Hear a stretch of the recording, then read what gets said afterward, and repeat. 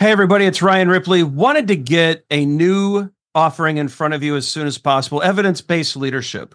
And so, as you all know, Todd Miller, myself, and Will Seeley, we're big on evidence-based management. We want to apply it to the leadership space. We all know that modern managers face complex challenges every day. You're juggling a lot of needs, your direct reports, your stakeholders, your customers, they all need constant attention. What we want to do is help you manage that. We want you to use information and data to make good decisions around all of these areas so that we're delivering the right thing at the right time for the right customer. And we know that we're doing that because we're using data and evidence to validate all the things that we're doing. And not only that, we're not just looking at value, but we're looking at our capabilities as an organization.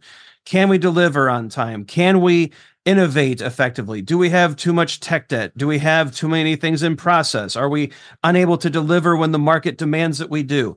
We look at all of these things with evidence-based management. We merge that into a leadership mindset and lens, and we enable you to make new and better decisions repeatedly based off of the data that you're collecting within your organization. It's exciting stuff. We hope you can join us. Visit agileforhumans.com/EBL course. Join us in one of these offerings. We think you're going to love it. Hope you can join us. Use Agile for Humans, the number 4, to take another 15% off of this course. And we can't wait to see you there. I'm going to say acceptable to work overtime to achieve a sprint goal if we made a mistake while in refinement or in sprint planning. Todd, that's how I'm going to interpret this question is asking. If I've missed the mark, feel free to leave a follow-up comment. But is overtime okay if we realize we made a mistake and we have to work a little bit over to hit our sprint goal? What do you think on that, Todd? I don't know if we've had this. If that's the question, great question. I don't think we've actually talked about this in great depth. Yeah, it's interesting. So long as it doesn't become a frequent thing. So when the times where I've been a product owner, some of my opening conversations with teams are, listen, I'm super passionate about what we're doing here. And there's going to be times where we need to push, right? I can't be the one to force you to push. I'm just going to say, when I say I really need you on this one, I really need you on it as much as you can help me just because of what I'm seeing in the market. That is the exception, not the rule.